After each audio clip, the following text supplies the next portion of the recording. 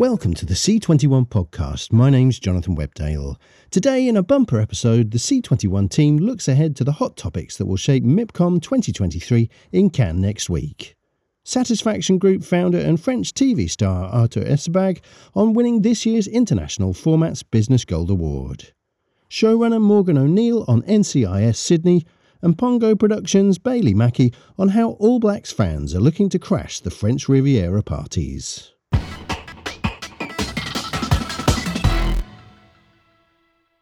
With US studios returning to licensing after a period of retaining rights for their own streaming services, and some streamers, notably Amazon, selling originals for the first time, this year's Mipcom is shaping up to be a lively affair. While the US writers' strike has recently ended, the knock-on effect will be felt across an industry grappling with the potential impact of artificial intelligence, an economic squeeze, and the fact younger viewers are increasingly straying to other platforms. But amidst all this, the distribution landscape appears to be opening up again with greater flexibility in deal-making and independent players collaborating in new ways, while the sale of all three media could set off a new wave of consolidation. C21 editorial director Ed Waller, Channel 21 international editor Nico Franks, and North American editor Jordan Pinto spoke to me about these topics and more as we look ahead to Mipcom 2023. Thanks everybody for joining us. Really exciting Mipcom 2023 is shaping up to be. It's the first one really since the US studios, I suppose, have pivoted back to third-party licensing.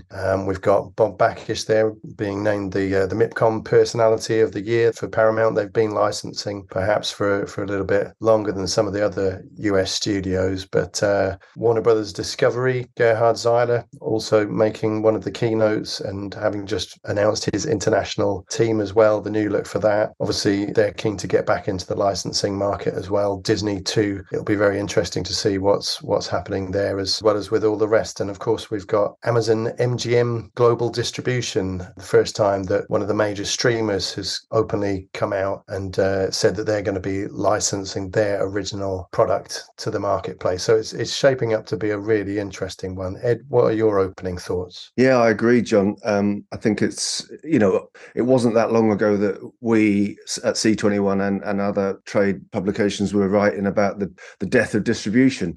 All the content was going behind the walled gardens that were being built by the streamers. The studios were keeping hold of their content. The whole sort of edifice of content licensing was shaking a little bit. And we were going down to Cannes and there wasn't a lot of US product. It was giving opportunities to other distributors for sure. But now I think for the reasons that you've just outlined, there seems to be a lot of wind behind the sails of distribution once again, which is quite exciting since Mipcom was a market that was built on content licensing. It's tried to move into a little bit more of co-development and co-production and things like that. But it's essentially a market where you go and buy shows.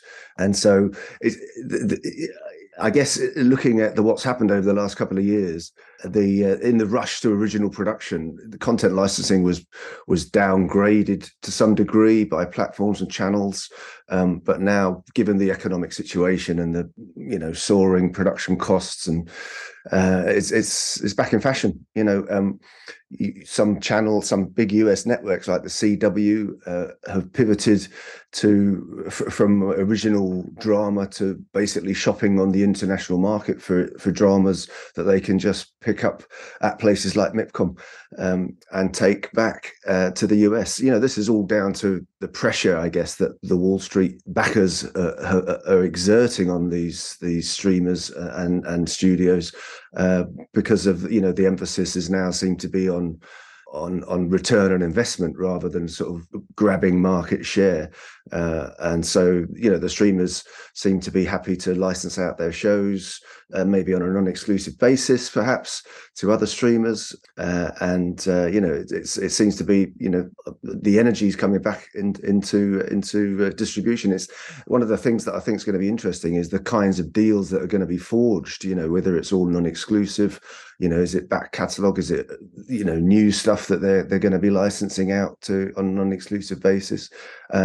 And also how it sits with some of these networks that are going back to sort of licensing content rather than original. We've seen some platforms and streamers like Viaplay in Europe that have crumbled because they've overspent majestically on original content. So it seems that the market is correcting itself to some degree. Jordan, you're our North American editor, so what's your perspective from over there? Yeah, well, obviously the big talk here for the past 6 months has been the strikes, and I think the impact of the strikes, or the lack of product that will be a result of the strikes, is quite an interesting piece of the puzzle for Mipcom. I think, like, I've spoken to people, and there are two different theories, I guess, about how the lack of US product might impact the Mipcom market.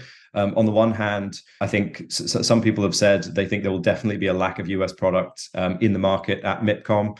I was speaking to a US agent about this, and actually a distributor at one of the US studio kind of distribution arms, and they said they certainly thought that there would be a lack of US product, and that's not just from the strikes and the hole in production from the strikes, but also from the scripted slowdown that we've seen from the US players over the past 12 months. And the theory that they posited was that this would create more opportunities, and that the winners in this would be some of the UK, Canadian, and Australian projects that are kind of a really high standard and can cut through internationally. Now, and kind of to Ed's point, the other theory I've heard is that the return to third-party licensing will kind of counterbalance any lack of scripted product that there might be because of the strikes and the US scripted slowdown. And so I think, it seems that the way that they've been holding back product for their D2C services, that obviously is not something they're doing to the same degree. Exactly what that's going to look like at Mipcom, it will be interesting. Companies like MGM or Amazon MGM Studios, they started talking about this at the LA screenings in May. Disney have been, certainly making overtures about returning to third-party licensing. I think exactly what that strategy looks like has not become clear yet. I think it'll certainly be interesting to see what Disney's presence is at Mipcom this year.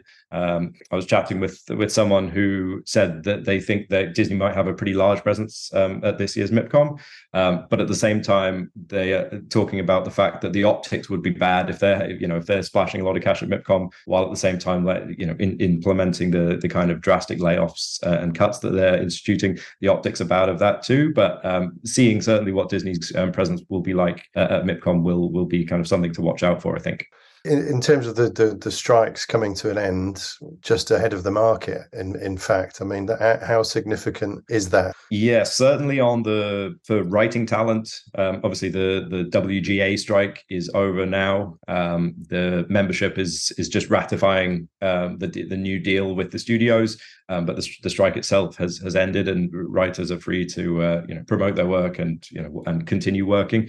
The SAG strike is ongoing at the moment, but I think it is an interesting point, just because I think the fact that the strikes are ending, it's a naturally kind of optimistic moment, because I think had Mipcom taken place against the backdrop of a continuing strike, and to be honest, if the WGA strike hadn't been resolved by this point, I think everyone at that point thought it would have run into January anyway, which would have been a pretty depressing backdrop for MIP. It would definitely have created more opportunities for some of the international sellers, but I think everyone knows that a long six plus month strike in the US would have been a disaster for everyone. So even in the UK, we're seeing some of the impact, and there have been rallies to try and push the companies to come back to the table and get the deal done as quickly as possible, because everyone is suffering. So I do think the fact that the strikes are almost over is going to be a big kind of positive, and a bit of wind at the back of the overall industry. So it's obviously had a knock-on effect around the world as well. Nico, you were just down at an event, a Bector event in London just recently as well, where that union was raising the issues, I suppose, around the concerns that there have been for the production sector in the UK. I mean, Jordan mentions optimism there, and there's a lot of it around, but at the same time, tough economic environment as well. How are you feeling about things? And given all of the articles that you've been processing to go through into the latest edition of Channel 21 International magazine, give us your take, I guess, on some of the big stories and the trends. Yeah, so the magazine will be fresh off the press, available to read in Cannes. And yeah, I do have to admit, it did just putting it all to press recently and then kind of laying it all kind of soak in, actually, it caused me to wake up in the middle of the night worrying quite a lot about the future of the business, especially after the Back to demonstration, and just this feeling, as Ed mentioned, of the pressure that is really pushing all sides of the business, making things feel quite uncomfortable from top to bottom, really, from the upper echelons of the business, adjusting completely their strategies right down to the other end. And you've got kind of costume designers and lots of people, thousands potentially, reconsidering whether or not they want to work in the film and TV industries. And I think people need to be mindful of that in Cannes, because it is quite easy to get swept up in the sun and the glitz and the glamour. But really, if people do not want to work in this industry in the next 5 years, then there's not going to be anyone to make these shows that everyone's doing deals for. So I think that's something that hopefully people will be talking about. And yeah, it does definitely feel like a long time ago that the biggest talking point at Mipcom was which celebrity diving format is the one that people want to buy. But yeah, we've also got, for a bit of light relief, the TV's approach to the climate emergency. After a record-breaking summer in a lot of countries in terms of temperatures, TV changing its tact to try and stimulate a sense of, we can do this, rather than scare tactics, and how that's going to change on and off-screen approaches to kind of incorporating the climate emergency basically in every program, which was what some buyers were saying, and you can read about that in that feature. And yeah, I'm also a bit worried about MIP Junior and the kids industry and what's going on there, because in that area it feels like the biggest player now in kids is YouTube, and that's a player that does not invest in kids content. So the kids industry is facing a reality where its biggest platform and its biggest figure and brand has no interest in kind of sustaining it and investing in it and keeping it healthy. So yeah, I'm hoping maybe after a few days in Cannes, I'll come back a bit more optimistic, but maybe not. Ed, you're very optimistic, however. Yeah, I'm not quite as nihilistic as Nico, but yeah, I kind of think that the business works out ways of doing business, isn't it? I'm sort of, part of my optimism is perhaps some of the deals that we saw over the summer that are as creative as perhaps the shows that they're selling. I mean, I noticed the Disney deal with Channel 4 earlier this summer in July, where they licensed a whole bunch of series, The X-Files, Bones, Abbott Elementary, and so forth, to Channel 4's streaming service. And they're not going to leave Disney Plus, but they're going to be on Channel 4's streaming service as well. So it marked a sort of a new phase of deal making where exclusivity is perhaps not as paramount, and studios and platforms around the world are quite happy to share, knowing that their audiences are sort of perhaps slightly different,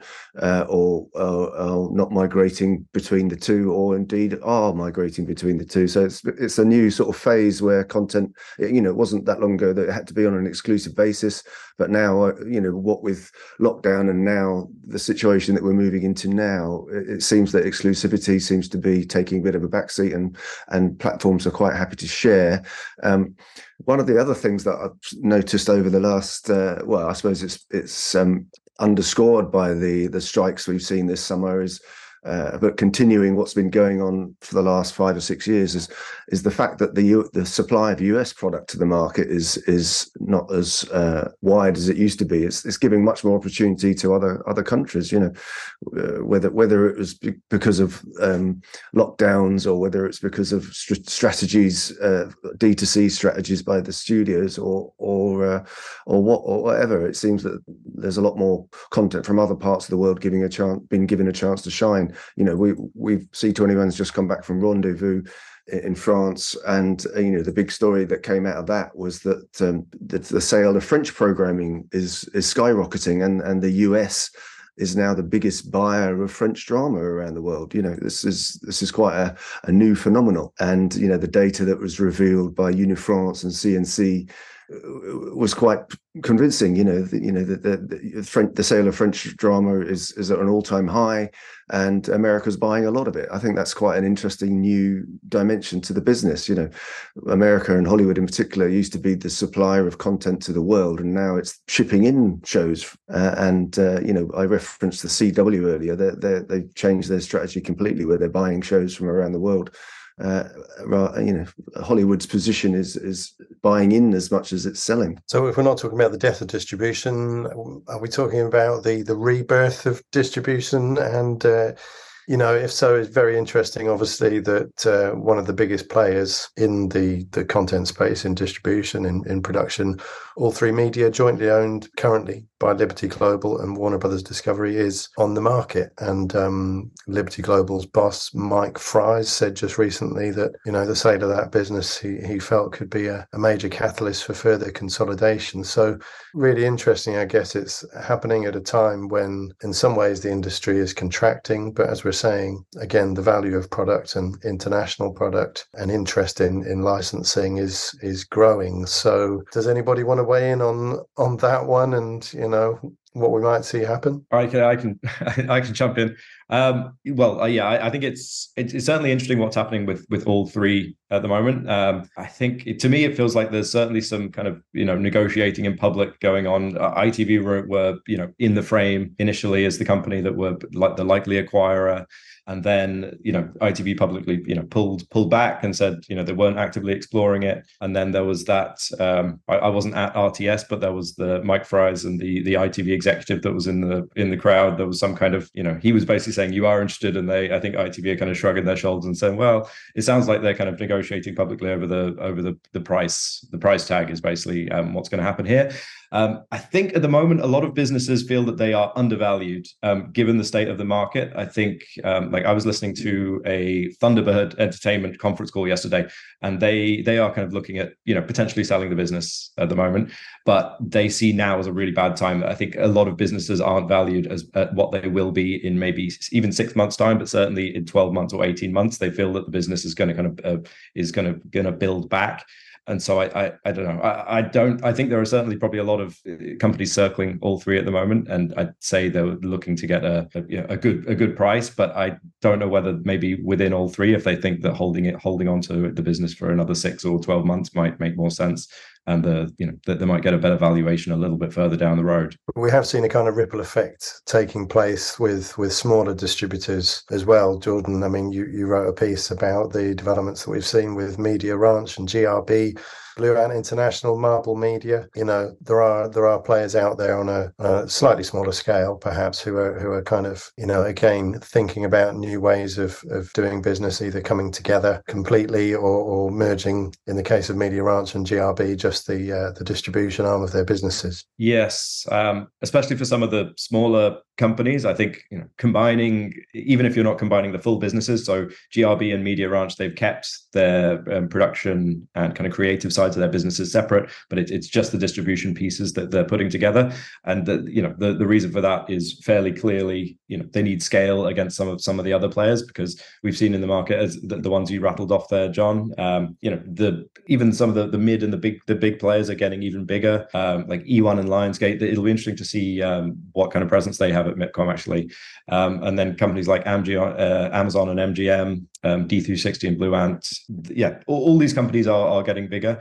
One interesting thing that Gary Benz from GRB Studios said to me when I was chatting to him was they want to scale up because the buyers are scaling down at the moment. They often find that they are the teams of buyers that they would normally interact with have been scaled down so much that it can sometimes just be like 1 or 2 people. And so they want to have as broad an offering as possible, so that they can basically be, like a mini one-stop shop for some of these buyers and some of these, international network buyers who right now are really hurting. And they, even like from a kind of bandwidth point of view, if your team is shrunk, you want to be able to kind of quickly have someone offer you, as many things as possible in one place. I think it's also interesting that one of the things that might be driving these mergers of distribution is that in order to launch your own fast channel, you need a lot of volume. And maybe that's part of it, because if you've just got a few hours here and there, that limits what you can do in a D2C space.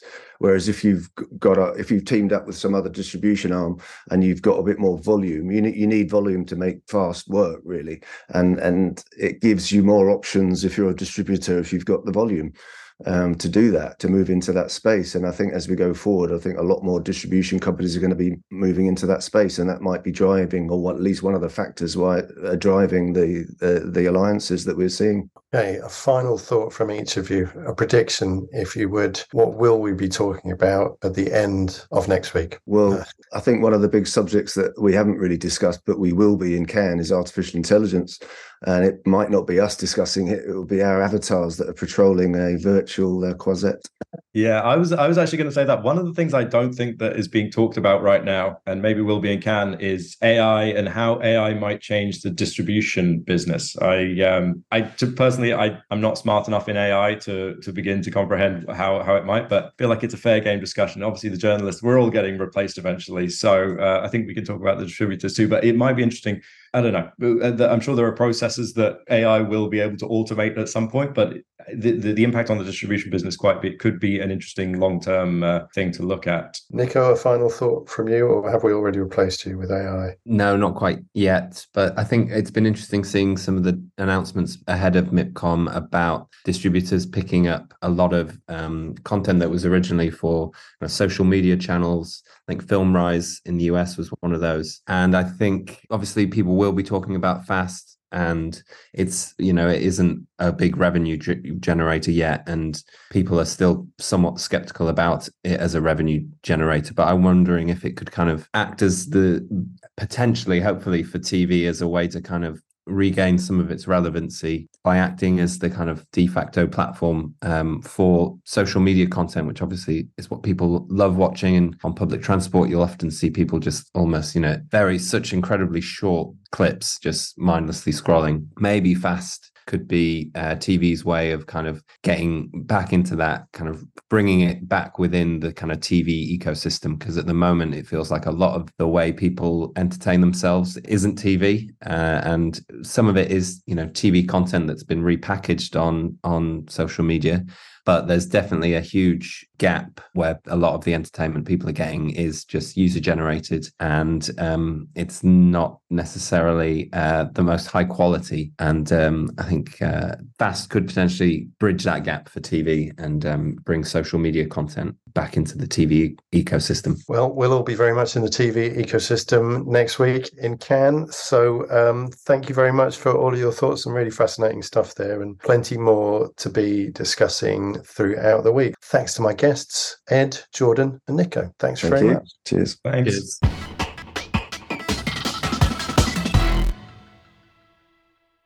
Arthur Essebag is one of France's best-known TV hosts and a leader in the development of the French unscripted sector, establishing Endemol France together with Stéphane Corby in the 1990s and Satisfaction Group on his own in 2010. Satisfaction now produces more than 1,000 hours of TV every year, including homegrown shows such as Divided and Liar Liar, alongside local versions of Who Wants to Be a Millionaire and Dragon's Den, following its acquisition of the French operations of Sony Pictures Television in 2020. Now, Essebag has been honoured with the 2023 International Formats Business Gold Award, given annually by C21, Frappa, EMC and Mipcom Cannes to executives who've made an outstanding contribution to the formats business. He spoke to Nico Franks about what the award means and how he sees the current TV landscape. What does it mean to you to get this recognition from the industry? Thank you very much, first of all. And first, I was surprised when I heard the news, and I was very proud, not only for Satisfaction Group or myself, but also for the French industry, because I think it's the first time ever that there is a French who get this honor and this prize. This award, I think, for us is a way to celebrate many years of hard work in this industry, many years of creativity, of as a host also, many years of developing formats, IPs, many years of relationship in between broadcaster worldwide, because you know that Satisfaction, we are working with all the broadcasters in the world. And it's for us, it's a way to encourage us, because it's a momentum for Satisfaction. We are starting to grow worldwide. We are proud, and I'm sharing this award with all my teams, because I'm not the only one who do all the job, and I'm happy. Who won't be happy with that kind of prize? So I'm happy, and I think the most important for me is when we are the first French to get this award, because since years we understood that slowly but surely the French IPs are starting to grow worldwide, and it's a recognition of our work. And you're one of a rare group of people who is well known both for your work on screen as a presenter and a performer, as well as off screen as an exec, holding various roles at companies like Endemol and, of course, now Satisfaction. Which side of the business do you enjoy the most? At the beginning of my career, I was more excited by being on air. But after 30 years, I have to agree that I'm more concerned and excited by producing other people and other stuff, not linked to me as a host. It's about 15 years now that I'm concentrated more of my effort in developing also other talent. Today, we've got the best host talents of France linked to Satisfaction. It's interesting because sometimes it's very hard as a host to work with other hosts, because there are always ego, in between, but not in my case. I'm super proud when another host is doing very well. So this is also why part of the development of Satisfaction has always been to be linked to hosts and talents. Now I really enjoy developing the company. We are producing 1,200 hours per year of content, and I'm hosting maybe 3% of those 1,200 hours. So it's not Satisfaction is not a Arthur dependent group as a host, but this is what I'm the most proud is that I'm I can make this company live without me on air. So that was my first goal, and now my second goal is to do exactly the same in Spain, in Italy, in UK, and everywhere in the world.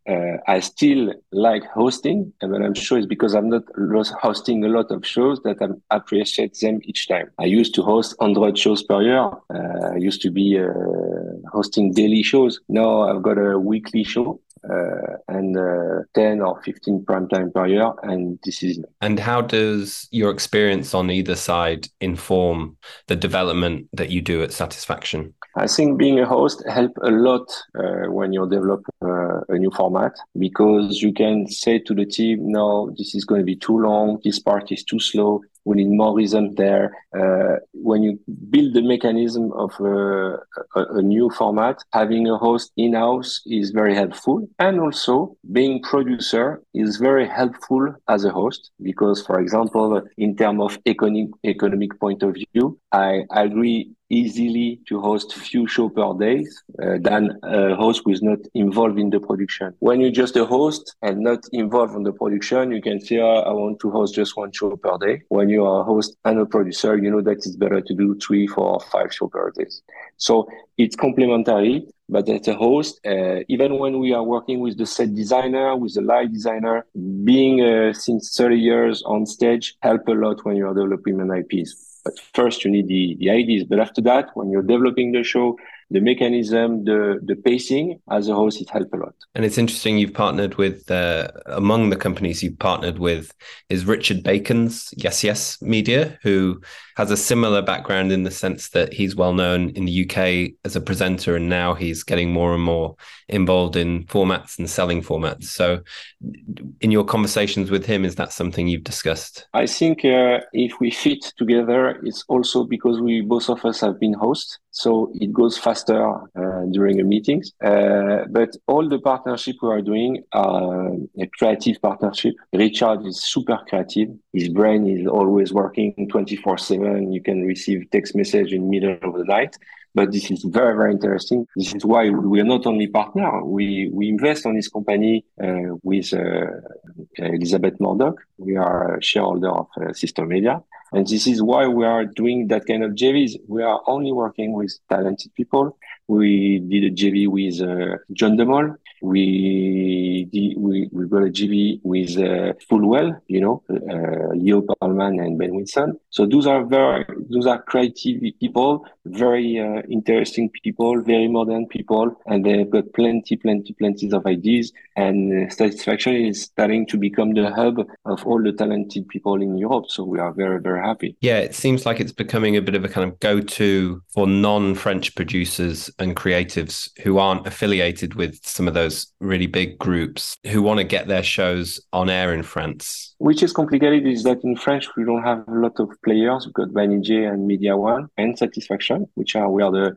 three most important player. We are the only one independent, focused on unscripted. So if you are a major in US, in UK, or wherever in the world, and you want to start producing in French, we've got two possibilities. Or you open an office and a department in Paris, or you find a partner who got everything. And what we got a contract with all the broadcaster. We got hosted. So we got the slot, we got the host. So if you got the good ideas, it goes straight ahead. The last example was Warner. Warner had a show named The Wheel. And to enter the French market, even they've got an office in France, they came to us to do the show with TF1. So most of the international players, when they are coming to TF1 and say, okay, we've got a new format, let's say That's My Jam, the show of Jimmy Fallon, to enter the French market, they came to our group, and Camille Combal, the host we bring to the group a few years ago, host the show. So it's you cannot go to Banijay because Banijay is the number one, the big elephant. Media One is more scripted content than unscripted, and in unscripted they are more focused on magazine. And if you take Shiny Floor, Satisfaction, our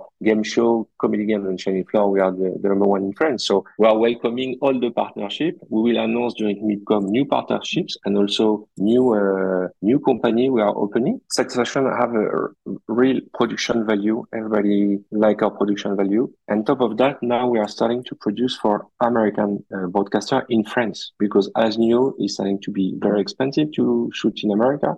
So, for example, we did a reality TV show for Fox last summer, and we shoot in France, we produce in France. They just sent us the talents, and we did everything, which was successful also. And we're starting to bring that kind of relationship in Europe. So this is very important. For the first time, foreign podcaster ask us to produce even in Europe. Like, they are shooting, for example, Wheel of Fortune in Manchester. They are shooting in Dublin because the price are not anymore affordable in the US market. Was that Love Trip Paris? Love Trip Paris, exactly. Yeah. In France, the entertainment shows they go on for hours and hours. So how do you go about adapting formats? This is the key. The key thing is that how you adapt 26, 42 or 52 minutes shows in a 2-hour prime time show. This is the main exercise. So we know the French market,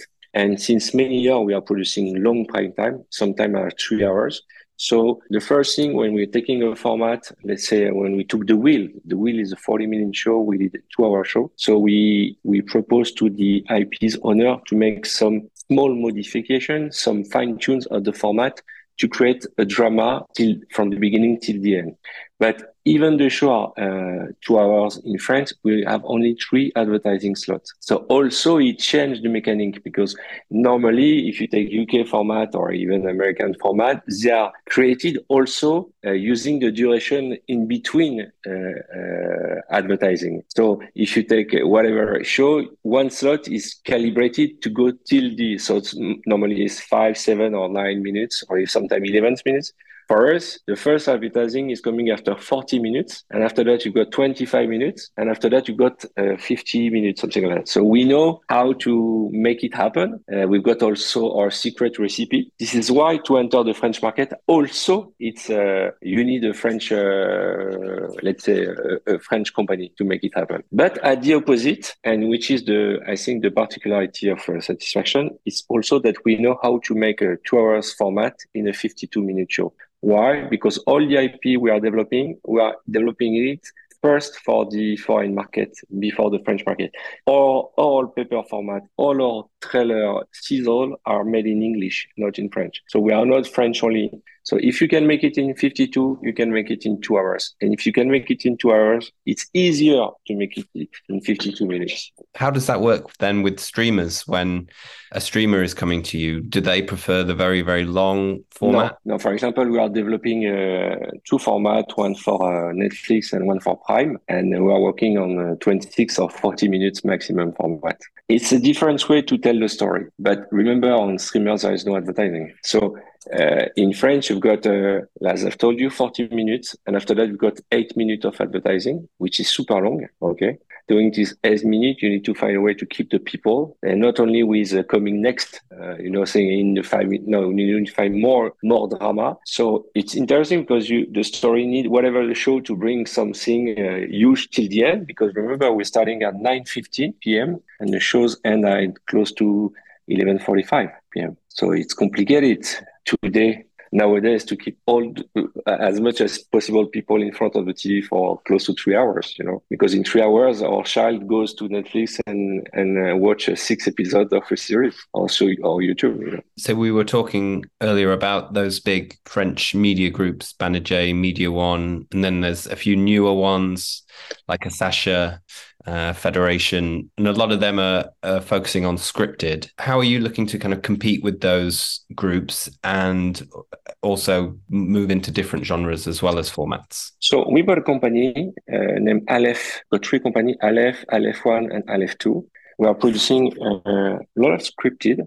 We just finished to shoot one for TF1. We're starting next week a 6-episode series for TF1 also. We produce series for France 2. We did documentary, high quality documentary for Canal+. We did also, I don't know if you heard about the Carlos Ghosn documentary. So we are developing. This is not our main core business, but I'm willing to invest more on the scripted content.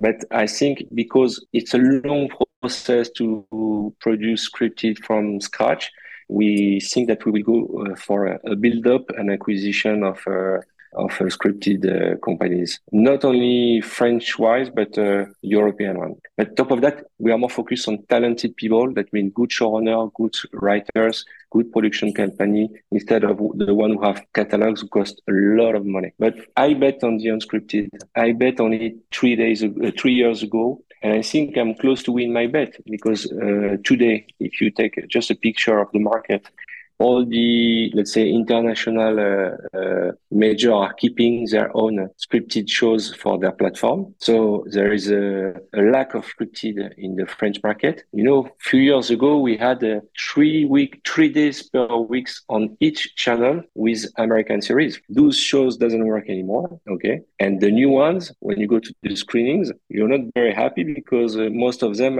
are retained. There is a momentum for the unscripted for 2 reasons: lack of American series, and top of that, unscripted is less expensive, faster to produce. And if you take just the French territory, for the scripted, you've got 2 advertising slots per show. For unscripted, you've got 3. So if it's less expensive, and you can make more money with the unscripted as the broadcaster. And last but not least, the unscripted catalog you see the value of the unscripted catalog changed a lot since COVID. During COVID, because the broadcaster didn't order fresh show in the French and European market, they did plenty of rerun, and we discovered that the rerun for an unscripted show made as much ratings as the fresh one. And this is a real game changer because our catalog get valued more and more and more days after days. And for the second reason, which for us is the main reason, is that the digital exploitation of the unscripted is creating much more revenues than the scripted. For example, you can cut a movie in 12 parts. You can cut a documentary and edit it in 12 parts. You can take one of our comedy game show, you put it in 12 segments, and you send them digital or on platform, and you can make a lot of money and a lot of, let's say, ancillary from the show. Fast TV are more linked to unscripted. So now we understood, and at my humble point of view, that unscripting is entering in a new era. Am I right in thinking TF1 launched a new slot for unscripted as well? So are the French broadcasters doing Yes. TF1, France Télévisions, and M6 are launching new slot for unscripted. Yeah.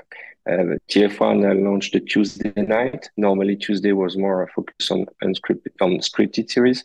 M6 also. No, there is no more series on M6, close to zero. Maybe the Saturday night they're launching sometime a new series, but most of them are doing unscripted, factual, whatever, but not.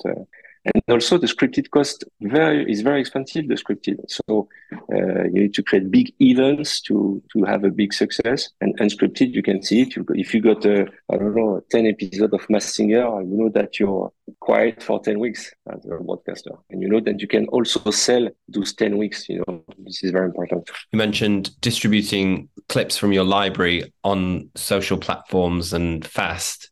Where are you seeing the most success, and with what kinds of shows are you seeing it with? So for the moment, we are not distributing directly. We're using a different company in French. Most of our catalog is distributed by a company named Reworld Media. And there are three big ones. There's Webedia, Reworld Media, and Jelly's Mag.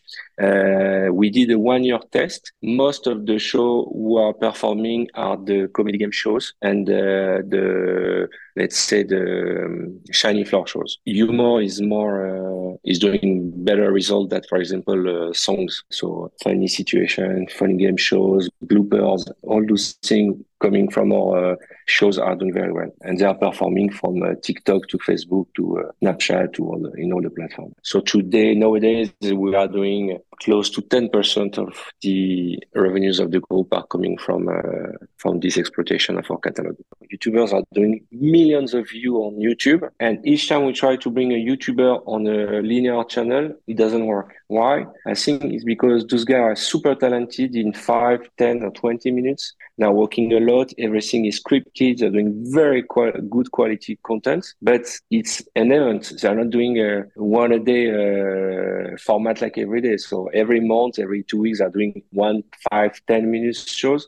So it's exactly the same with when you say TikTok. We can make a primetime show for 10 minutes or 20 minutes or 42-minute American production. But coming from 30 seconds, it's very complicated. And I think there is not a lot of bridge in that direction from TikTok to TV. I think there is better direction from TV to TikTok. I don't know if I'm clear.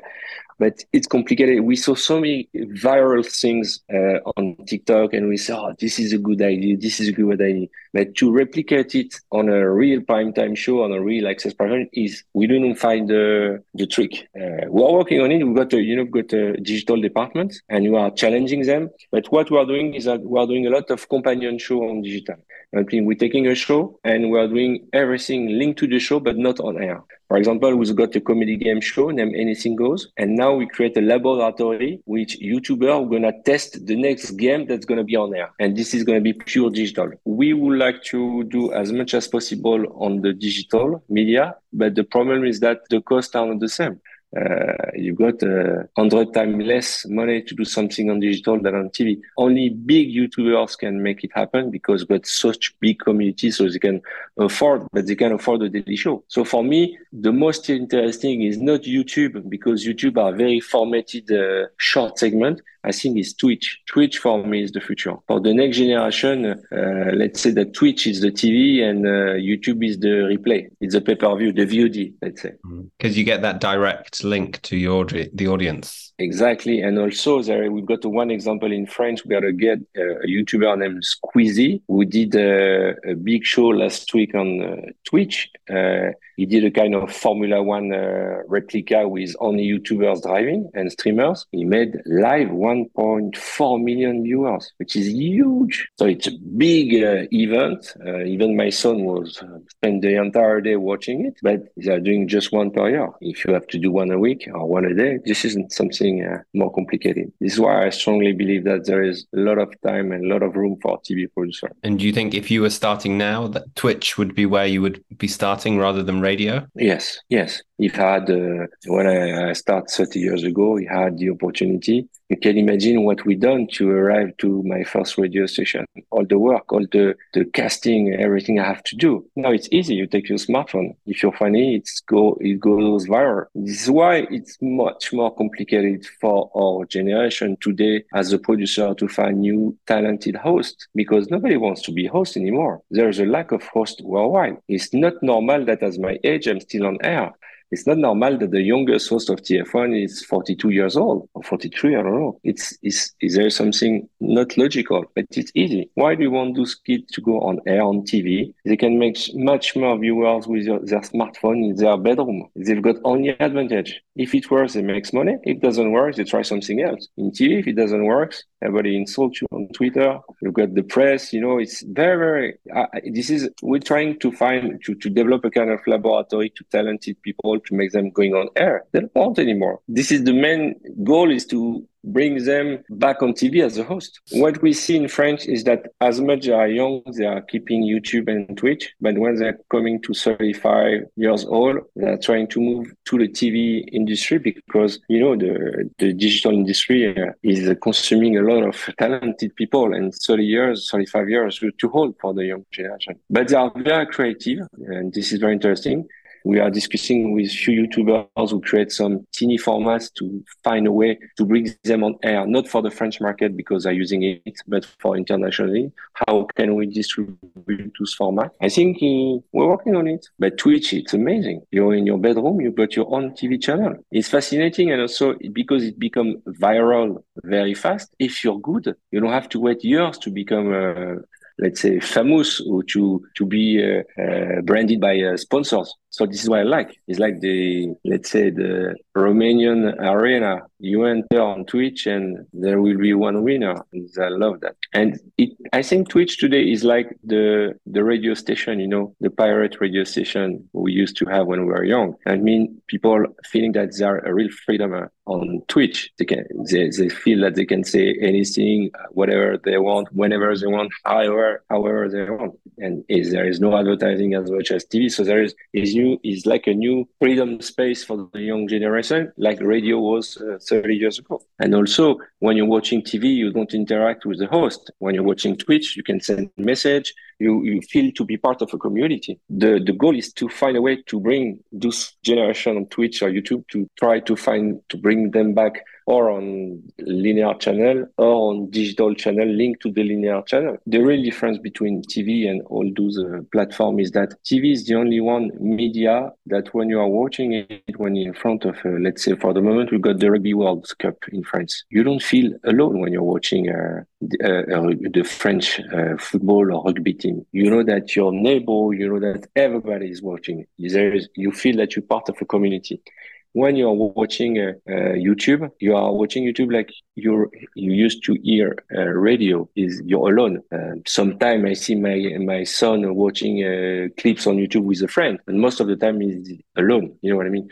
So we said, okay, he can watch whatever he wants, whenever he wants. But at the end, it doesn't have the same feeling that when there's a big event, you're watching the news, you feel that everybody's all together. This is why big events on TV, big prime times, eventual prime time, big sport events are becoming bigger and bigger. Everybody say nobody's watching TV. Last week, French rugby teams, we made 16 million viewers for the first match, which is huge. So when there is something make you feel that you cannot miss it, when you create a kind of emergency to watch something, people are watching TV.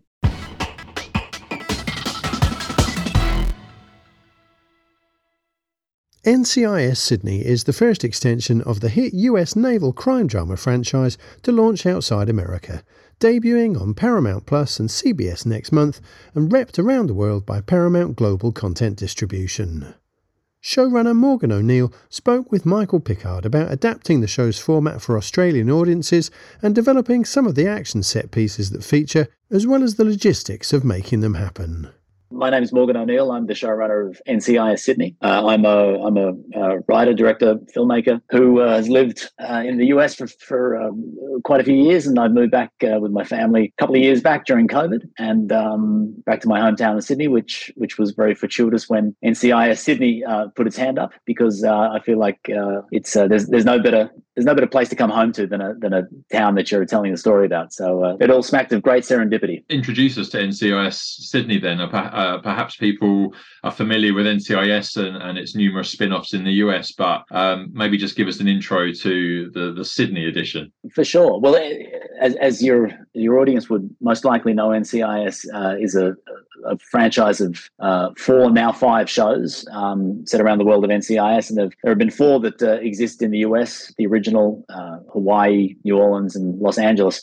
And NCIS Sydney is the first outside of the US. It's the first step into the international sphere, and it's set in Sydney. And for those of you who don't know, Sydney is one of the biggest cities in the Indo-Pacific, and the Indo-Pacific is one of the hotspots geopolitically in the world right now. And it makes sense that we find ourselves telling a new iteration of the story down here in Sydney, given the fact that it's the world's biggest island, surrounded by the world's most contested patch of ocean. And the way the world is working at the moment, it just seems like it's a very fertile ground to mine. And as you say, it's the show's been a huge success in the US for at least 20 years. I think the main show's been going. I mean, just tell us a bit about those first discussions you had about bringing the franchise to Sydney.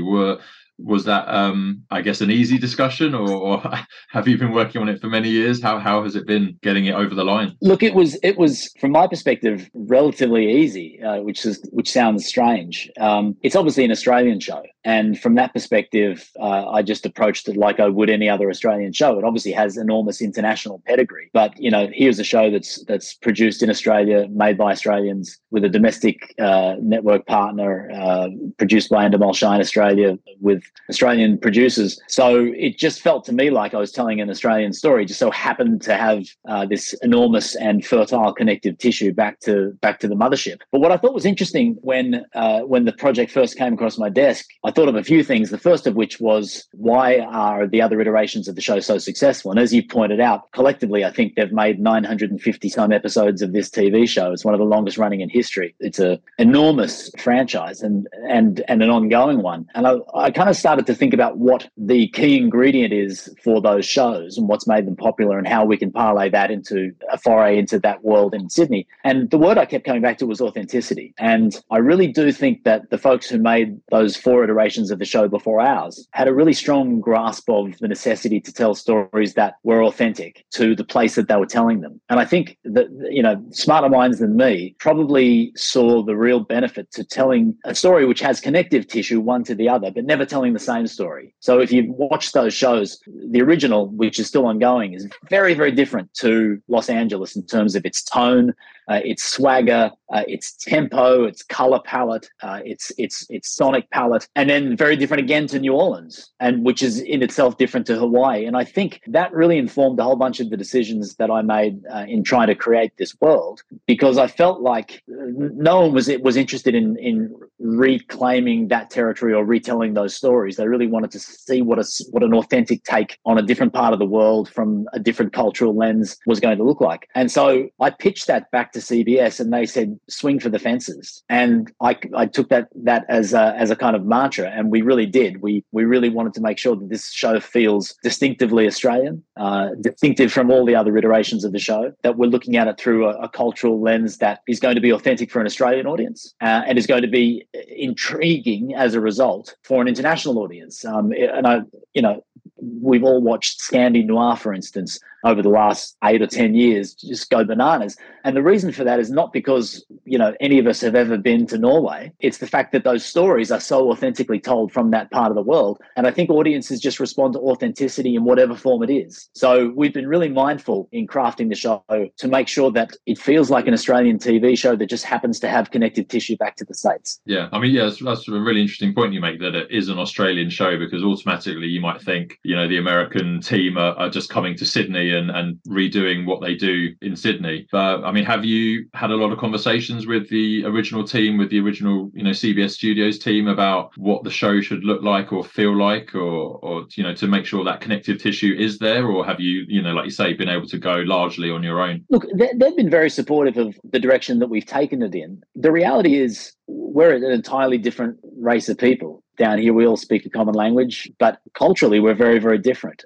We sit in the middle of the Pacific Ocean, between that and the Indian Ocean. We're a long way from Los Angeles. We're a long way from Washington. And so when I pitched what I thought was the most interesting version of this show, and also the version that makes realistic sense, because, the very first question anyone's going to ask is, how does NCIS operate in Australia? It's an American naval investigative service. And the reality is, spoiler alert, NCIS actually exists in Australia, and they have offices here. And we've worked closely alongside them to make sure that the version of the NCIS office that is opened in Sydney is really authentic to what that actually would be. And what's interesting is that in order for NCIS to have any kind of jurisdictionality in this country, they have to partner with an Australian law enforcement force. And in the case of how that works in the real world, that's the Australian Federal Police, which is our equivalent of the FBI. So the show itself is the coming together of those two bodies, of NCIS and the AFP. And it sort of tracks both their cultural clashes, but also their cultural alignments. And what's interesting, what's been really fascinating actually in the first season, is how quickly those cultural barriers kind of fall away, because what the show is at heart, and again,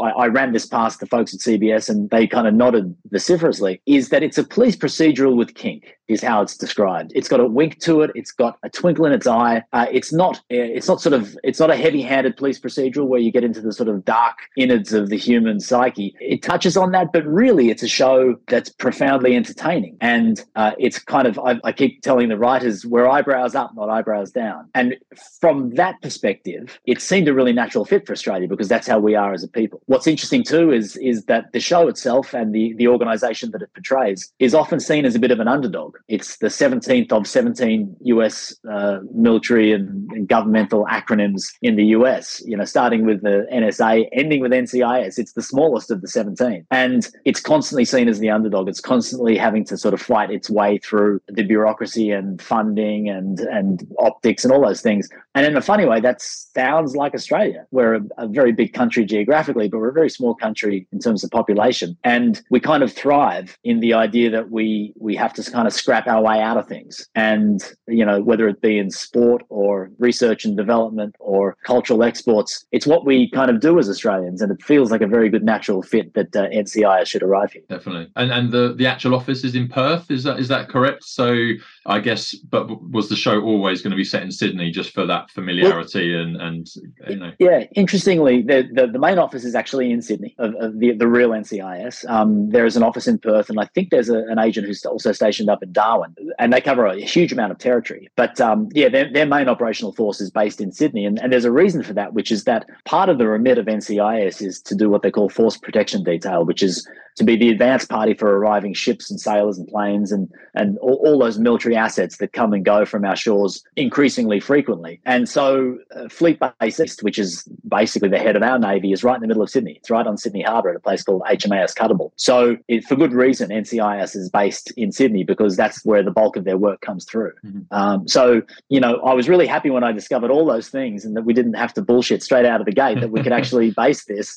on a real situation, a real scenario that's happening as we speak. And so you've sort of introduced how the team in the show works together. Can you maybe just give us a flavour of some of the stories that you're going to be featuring in the first 8-episode season? For sure. I mean, you're British. You're part of our the collection of Western countries, I suppose, who sort of fall loosely under the banner of AUKUS, which is us, the UK, and the US, who have a military agreement which has been recently signed. And it's in response to a heating up of the Indo-Pacific, and there's a whole bunch of geopolitical forces at play in there, which are obviously front page of the newspaper type things, but also provide really good fodder for story. Open the newspaper any day of the week, and there's a story that could easily be an NCIS episode that's on the front page. So we actually open with an episode that starts with the arrival of a nuclear submarine in Sydney, which is, for Australians anyway, the most prominent part of the AUKUS agreement. And as you can imagine, it's a huge deal. We don't have nuclear submarines. I know you in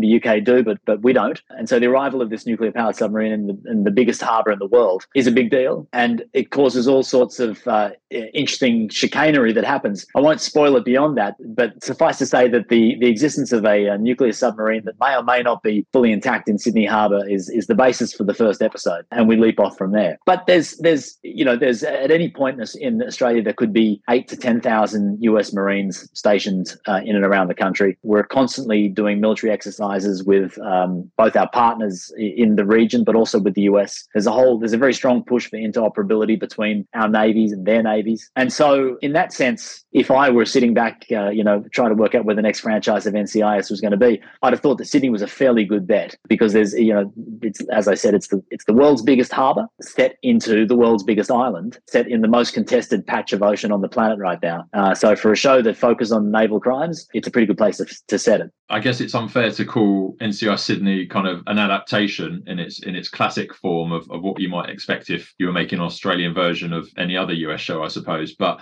when you sort of took on the project, was there an NCIS Bible? Was there a kind of DNA breakdown of what an NCIS show should look like, and perhaps those format points that could steer you? And have you adopted those? What are they? Or have you kind of thrown that out the window and this is going to be quite a fresh take on an NCIS show for audiences who are familiar with the original series? Look, I think the best way to describe it, rather than adaptation, is an expansion of the universe. I really do think that's what we're trying to achieve here. In terms of the format itself, when I started to work on the show, I basically cleared my calendar for about 3 months and watched what seemed like thousands of NCIS episodes. I feel like I deserve some kind of honorary NCIS PhD.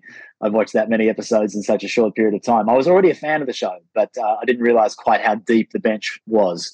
And in watching that many episodes, it became very, very clear that the show was successful because it hews pretty closely to its format. And the format is, it's a 4-act structure with a cold open teaser every single time. Usually within the first 2 minutes, there's a body drop. And by the end of the episode, it's usually solved. So that, the idea of it being a self-contained episode is one of the really strong points of the format, I think, because, these days people have an immense amount of content to choose from. And I don't know if you're like me, but sometimes it can be overwhelming. And I actually feel like sometimes there's real comfort in turning on an episode of TV and not having to know the backstory, not having to track that emotional through line as closely as you might in a lot of the shows, a lot of the great shows that are coming out. And I think there's something really comforting in being able to switch off briefly and just be told a story that's self-contained. And I think that's obviously part of the immense success of a show like NCIS, because you can lose track of the seasons. You can come back at season 17 not having seen season 16 and you're okay. You feel like you're in safe hands because you know that these characters are going to be clever. They're going to be a little bit scrappy. They're going to be very, very good at what they do, but not take themselves too seriously. All those things are part of the format, I think, subtly sort of baked into the DNA of the show. And so we tried to follow that part of it as closely as possible. But at the same time, I back to my original point about not making the same show twice. I feel like we had a mandate to make a show that also felt very distinctively Australian and not necessarily hewing entirely, 100% to the format. There is a Bible that exists for NCIS, and it's actually it's an absolute ripper. But it also, what was interesting reading the Bible is it feels like the show. It's written with a kind of wry, unassuming, self-deprecating sense of humor, which not all TV Bibles are. If you've ever read them before, they can sometimes make incredibly dry, boring reading. But this one here was like reading an episode of the show. The idea that you come for the crime and stay for the characters is really fundamental to this franchise. And we've definitely tried to lean into that. One of the other things that most of the franchises try and do very strongly is they build this sense of family around the people who work, the 5 or 6 people who are the key characters in the show. And they don't really go home with them very much in the same sense as something like NYPD Blue did, years ago. They basically decided that people who work long hours doing arduous jobs actually find family in the people they work with. And so we've hewn very closely to that. We kind of leave the private lives alone and let the audience wonder what those private lives are. And then we sort of throw all our attention in trying to make sure these people are interesting and connected, in a funny sense. What the advantage that we have with NCIS Sydney that none of the other franchises have had is that we get to tell the origin story of how The Office began. And we also get to tell the story of 2 very, very different groups of people culturally coming together. So I kind of pitched a version of the first NCIS blended family, because that's what these characters end up being. By hook or by crook, you spend so long in the office working with these people that eventually they take on a sense of genuine family. And in our case, it's a blended family and everything that comes with that, good and bad. I would say that the first season probably works really hard to try and establish those bonds of trust that are so essential to a family. And any subsequent season might be, it might veer towards potentially testing those bonds a little, fracturing the bonds, trying to put them back together. But we do definitely have an advantage that the other shows didn't, because the other shows, they would drop the audience into an existing office and we get to build it from scratch. So all of that fun stuff, all that team building, all that sort of working out who's who in the zoo it's story fodder for us, and it's been fun. And on that story, I mean, you've watched countless episodes, so I imagine there's a high probability of copying or going over familiar ground that viewers maybe recognise from the American series. But the fact that it's in Sydney, does that give you kind of a open field for brand new storytelling, and there's much less risk of going over something that might be familiar? Yeah, I think so. I think there'll be elements that obviously cross over all the time. Murders happen, drug deals happen, international espionage happens. None of those things are new. What I think is new is that we're seeing it through a completely different geographical and cultural lens. And there are interesting things too. I mean, that sounds kind of a bit highfalutin, but the truth of the matter is, for instance, we have a very different relationship with guns in this country. America has a very unique relationship with firearms, and we have a very different one to that, as you do in the UK. And so that alone will inflect our stories quite significantly in a way that's different. I have a lot of cops in my family, and none of them have ever drawn their weapon. And I think that's a fantastic thing. But it informs how we tell these cop stories, because our cops don't necessarily draw down their guns that often. And I think that's, if you imagine how that extrapolates across a series that's set amongst, a group of law enforcement professionals, you can see that there are, just straight off the bat, huge points of difference that are going to be very interesting for both our local audience, but also for an international audience to get their teeth into. And then in your role as showrunner, you talked about working with a team of writers. What's kind of that dynamic in the writers' room, I guess? Is it as we would know a US writers' room, or is there a peculiar, unique quirk perhaps to an Australian writers' room that sort of means it functions in a different way perhaps? Look, we swear a lot. I don't know if you know many Australians, but we tend to swear a fair bit.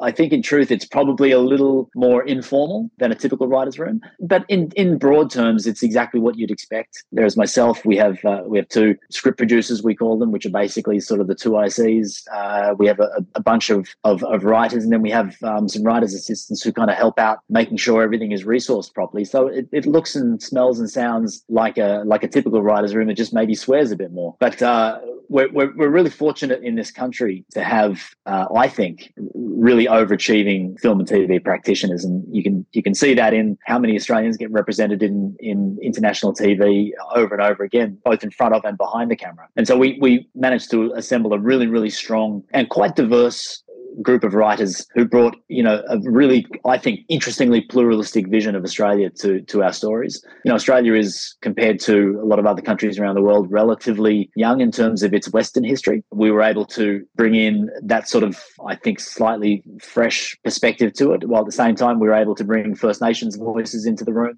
It was a very diverse room, and I think by virtue of that, it had a real sense of freshness to it. And we don't make a lot of police procedurals in this country. And I think from that perspective, we were able to find a whole bunch of people who were really excited to get their teeth stuck into something that is as strong a format as this often. Definitely. And then, once you're heading into production, or perhaps even when you're in the writer's room and you're thinking about the kinds of stories, is your mind already racing ahead to, okay, how are we actually going to film this, and what kind of locations or stunts? And I guess there's lots of water action, perhaps, for a naval series such as this. What were some of those things that were top of your mind as the showrunner and actually getting the show made? Well, look, it's interesting. We were very, very fortunate to have an incredibly strong relationship throughout the show with the Australian Navy, and we forged that relationship very early on. And once we managed to give them a sense of confidence that we knew what we were doing.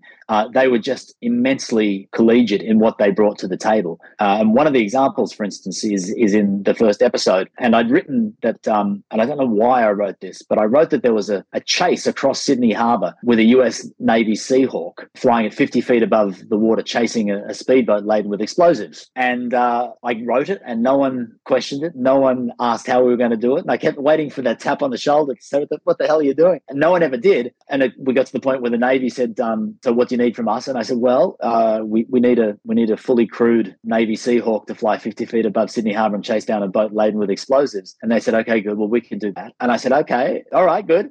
And I woke up the morning that we were shooting it, and my wife crawled out of bed at 4:30 to make a cup of tea and send me on my way. And she said, you're looking a little stressed this morning. I said, well, I am a little stressed, to be honest. And she said, why? I said, well, we've got to get 150 people on board an Australian Navy vessel docked at Garden Island at HMAS Cuttable in the centre of town. And we then got to fly a Navy Seahawk up from 3 hours down the coast, land on the aircraft carrier, and then coordinate a chase that goes across Sydney Harbour that we've had to organise with the people who run the harbour, the people who run the skies above the harbour, the water police, and we've got to do it in the day, and the weather has to be right, and we have camera barges all out in the harbour, and it's very stressful. And she said, well, you came up with it. Whose fault is that?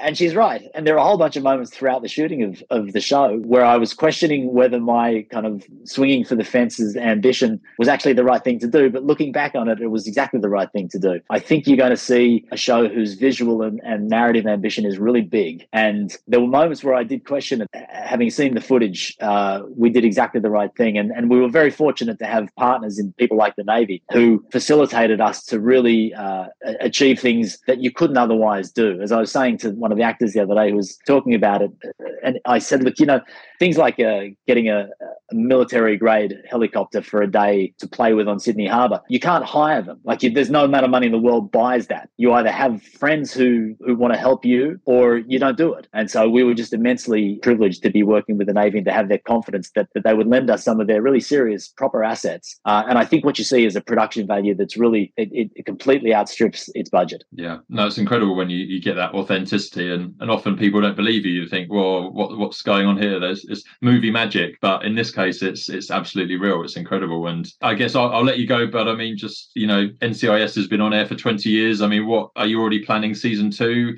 After the show airs in Australia and in the US on CBS later this year, what's next? Look, we'll know more once the show goes to air in Australia first on November 10 on Paramount Plus, and then, as you say, in the US on CBS on the 13th. We'll know more, I would say, pretty soon after that to test the temperature of the response from the audience. But so far, the responses that we've been getting, it was tested a few times, have been very, very positive. So, I never like to get ahead of myself because you end up eating humble pie all too often. But I would say that all signs are looking pretty good. And, as I said, it's a franchise that has spanned 20 some years. We are the 5th of 5 franchises. Once they get rolling, they rumble, and hopefully we're going to be part of that ride for a little while yet.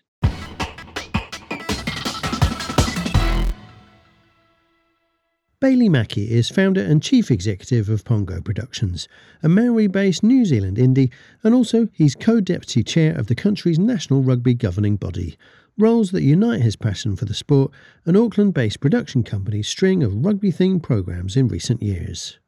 As ever, there'll be a flock of dedicated Kiwi producers making the trip halfway around the world to do business at Mipcom in Cannes next week, and there may even be a few more than usual this year, with the 2023 Rugby World Cup being held in France and the All Blacks being among the favourites to lift the trophy on October the 28th. Mackey spoke with Nico Franks about Pango's latest projects, the company's partnership with Fremantle and hopes of others, and why he sees the popularity of Access All Areas sports documentaries continuing to grow in the years ahead. Kia ora, my name is Bailey Mackey. I'm the CEO of Pango Productions, which is an Auckland-based production company, which next year turns 10. So it's my second production company that I founded, so a bit of a significant milestone next year. And you'll be heading to Mipcom, and you've got to France early, so why is that? Look, like most Kiwi producers, we have an eye on the Rugby World Cup. I'm also the deputy chair of New Zealand Rugby, so I obviously have a pretty strong connection and interest in the game, and a lot of our slate is rugby related. We just finished a pretty cool series with Taika Waititi, which is available on NZR Plus, which is New Zealand Rugby's OTT streaming platform. And I guess, there's probably a story in that as well, that a lot of kind of member unions are looking at going direct to consumer. So perhaps that's something we could unpack a little on this as well. Definitely, yeah. Access documentaries and things like that are a really big trend at the moment, aren't they? Let's start with your view from Aotearoa, New Zealand, and how you kind of stay on buyers' radars. COVID was an incredibly tough time for a small market like New Zealand and its connection to the international market. And when you think about it, largely for us, there's probably three key international markets: the US, Australia, and the UK, kind of Europe. And for us, everybody missed that face-to-face kind of interaction that would take place particularly at markets. And I think if you think about last year's Mipcom, everybody was just so happy and joyous to see each other. And off the back of that, was able to kind of reacquaint, relationships and kind of refamiliarize ourselves with key contacts. I mean, the other issue, I think, post-COVID, and I still think there is a little sort of still effects of a post-COVID funk, that some people had just been moved on, and they weren't in the same roles they were in. And I guess if you look at a lot of the media businesses globally, there's a lot of consolidation that's gone on. Tell me globally, a content platform globally that isn't under pressure at the moment. There's a cost of living crisis in a lot of OECD countries. There's a real squeeze. We know the ad rev model is on a steeper decline than any of us would have ever imagined. And if you think about even sort of a VOD model in regards to like the incremental long, slow burn of that has been found challenging in many markets. So all that context told, what's the view from the bottom of the world is that it's tough. And if anything, it just re-highlights the importance of a face-to-face time at a market like Mipcom. And we're really fortunate that there's a concentrated period of buyers, and it's still hard to get legitimate, genuine FaceTime. You're dealing in half-hour slots. You're running from the Palais, one side of the Palais to the other. And it just becomes it can be challenging, but on the same time, when you pull something off, it's incredibly rewarding. And so, what's kind of been the highlight of your year so far in terms of what you've pulled off? Getting to work with Taika Waititi. We did a travel log series of him cruising around France and indulging in a couple of his key passions, which is rugby and food. And that was Tour de Rugby, and that's available on NZR Plus, which is the New Zealand Rugby or the All Blacks direct-to-consumer OTT platform. And so, is that an area that you're looking to go into further with those kinds of buyers, building those relationships? Clearly, you've got some strong ones in rugby to get access and those kind of fly-on-the-wall documentaries that audiences seem to really be enjoying at the moment. Yeah, I think if you think about it, like globally, sports teams and their brands are often much more valuable than kind of the commercial revenue that they generate, whether it's a EPL club or in our case, the All Blacks. It's how do you successfully commercialize that IP. So, that's something that we've undertaken in New Zealand Rugby. I'm the deputy chair of New Zealand Rugby. So obviously have those that kind of connection, not only my production side, but also just a deep love and passion for the game. When you talk about the commercialization of that intellectual property, to your point, access documentaries, that kind of view that the audience takes, I think is really unique. And if you have a look at Netflix, everyone will cite sort of Drive to Survive as a real sort of game changer in the access documentary space, which was the Formula One series. And it's I think it's been it's kind of one of the seminal works that I think we all look up to. And I was never into Formula One, but through the Drive to Survive series, I've become, I'd say, an avid fan, not a deep connected fan, but enough to kind of buy the merchandise, or if I'm near where an F1 race would be, I'd go and purchase tickets to go and view it. So I guess that's the aim of them, right? Is to, how do you get that deeper connection and create fandom? And one of them is to open up the sport and the access to the sport. And obviously it's access, but it's access kind of on the sports team or the brand's terms usually with these modern ones now. Do you find there's often a bit of editorial interference? Well, I mean, they're always challenging, right? Because largely the sports bodies' key drivers are high performance, on-field performance.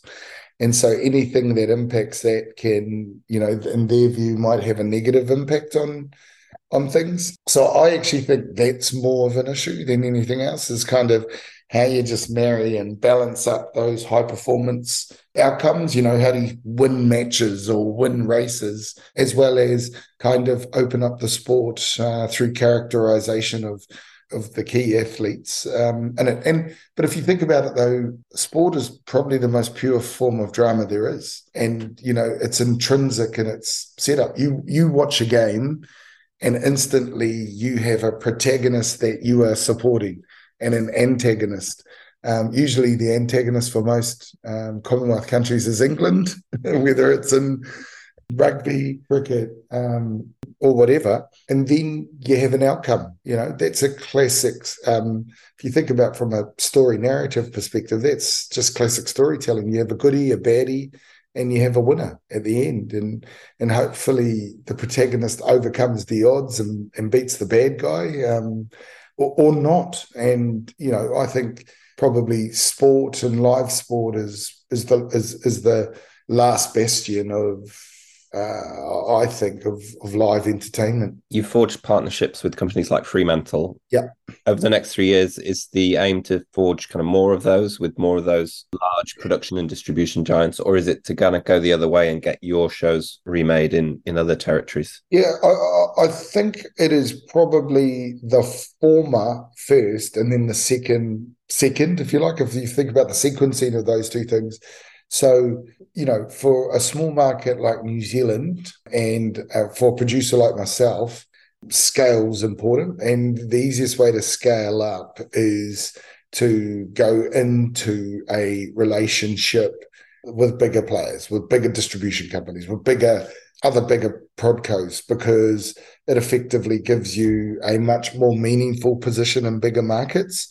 And that's just the way it is. And kind of one of the things you learn quite quickly in New Zealand is, you might be a big dog in your own market, but actually once you get to a market, particularly like the US, you really do need that collaborative approach. And you kind of, when you first get there, you try and hold on to everything. And then you soon realize that, more doors close than they do open. So collaboration's super crucial. And as probably for me is one of the biggest sort of exercises that I go through when I get them up. It is about like finding out what other prodcos are doing, where we can work together. And that's also incoming too into New Zealand. We've got a pretty significant and important tax rebate system, the Screen Production Incentive Grant.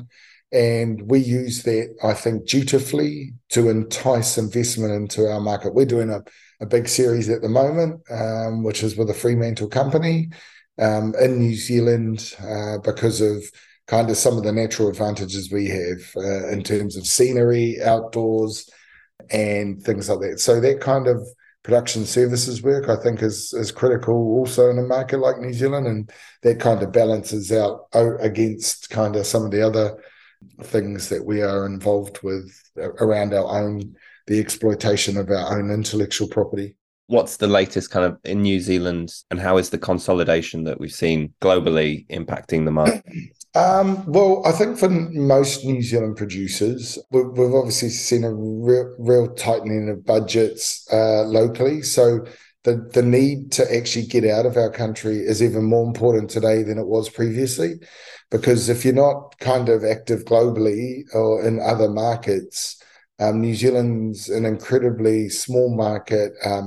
We know the impact that the decline in ad revenue has had on kind of overall, on networks' ability overall to kind of invest more into local content. So, the view is, mate, is you've got to get out of NZ.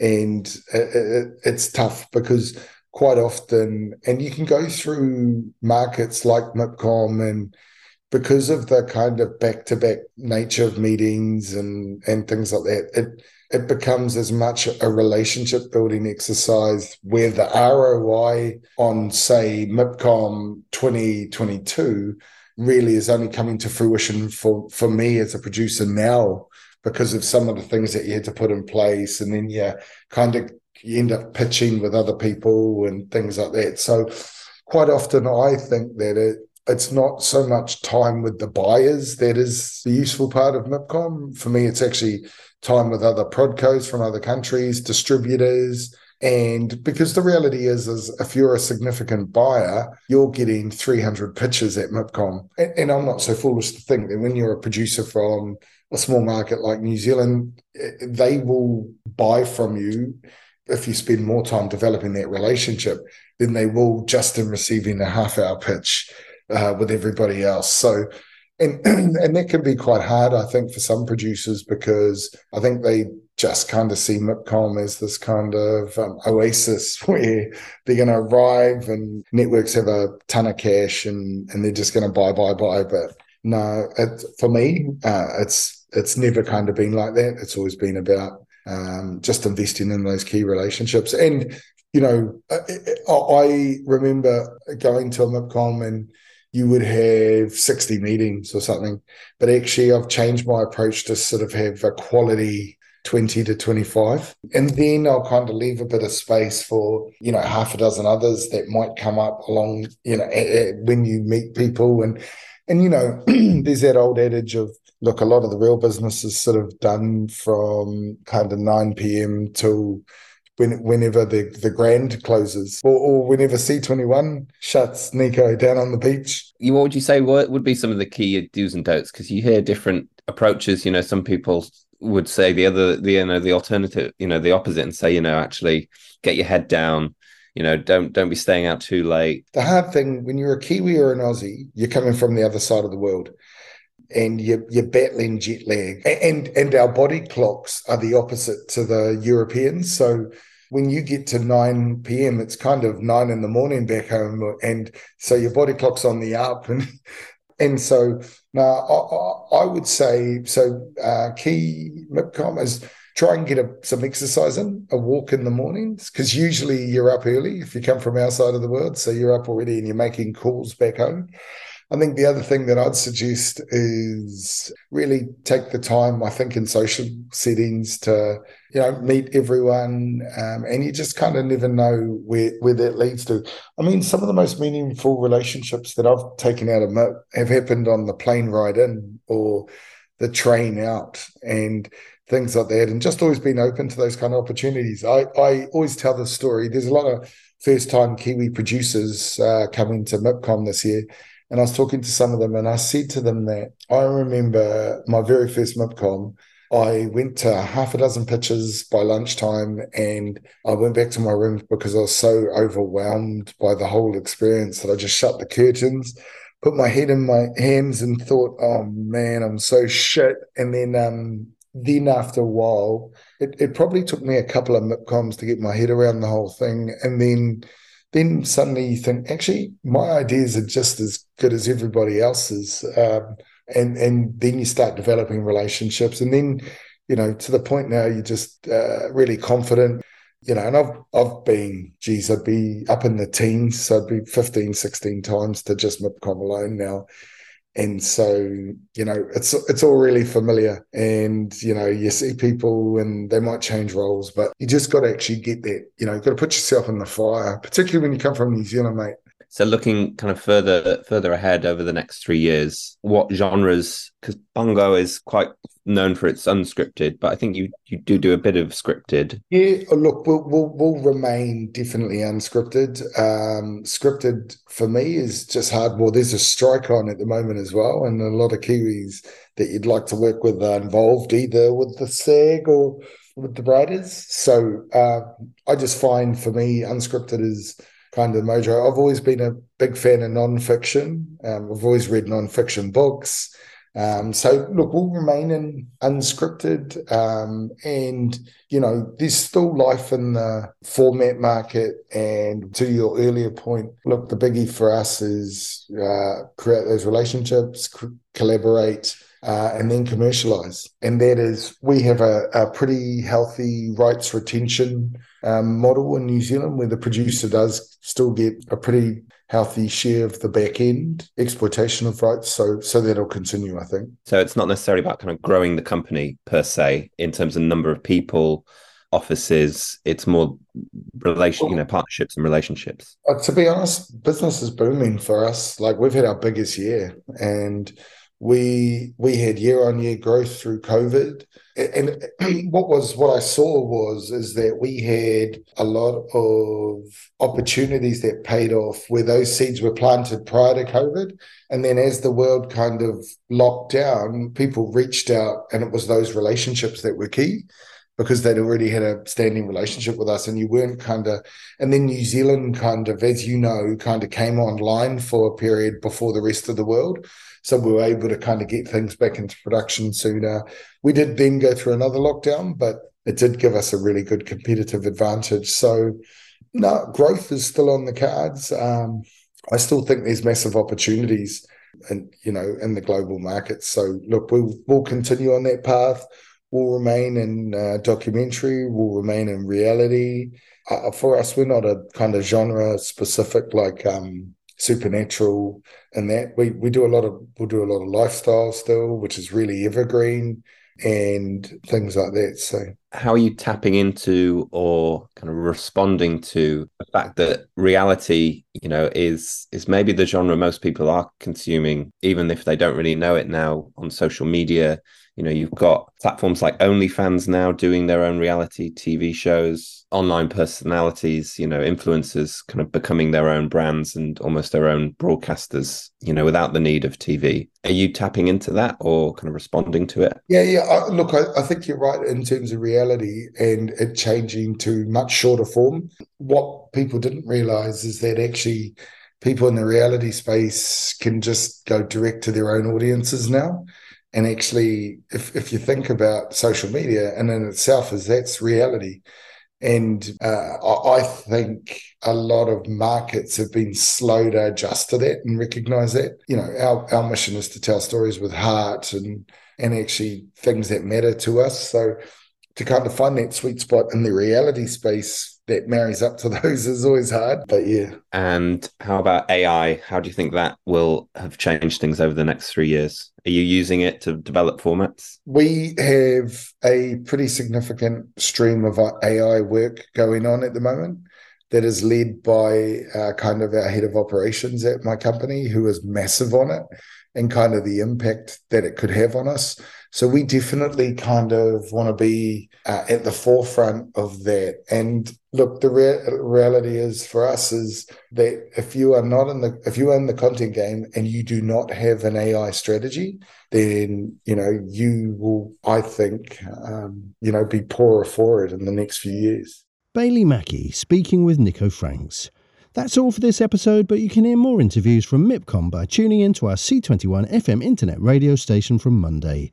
The podcast will be back next Friday with a full roundup from the event. In the meantime, stay up to date with all the latest international TV industry news and views by following C21 online, on mobile and social media. My name's Jonathan Webdale. Thanks for listening.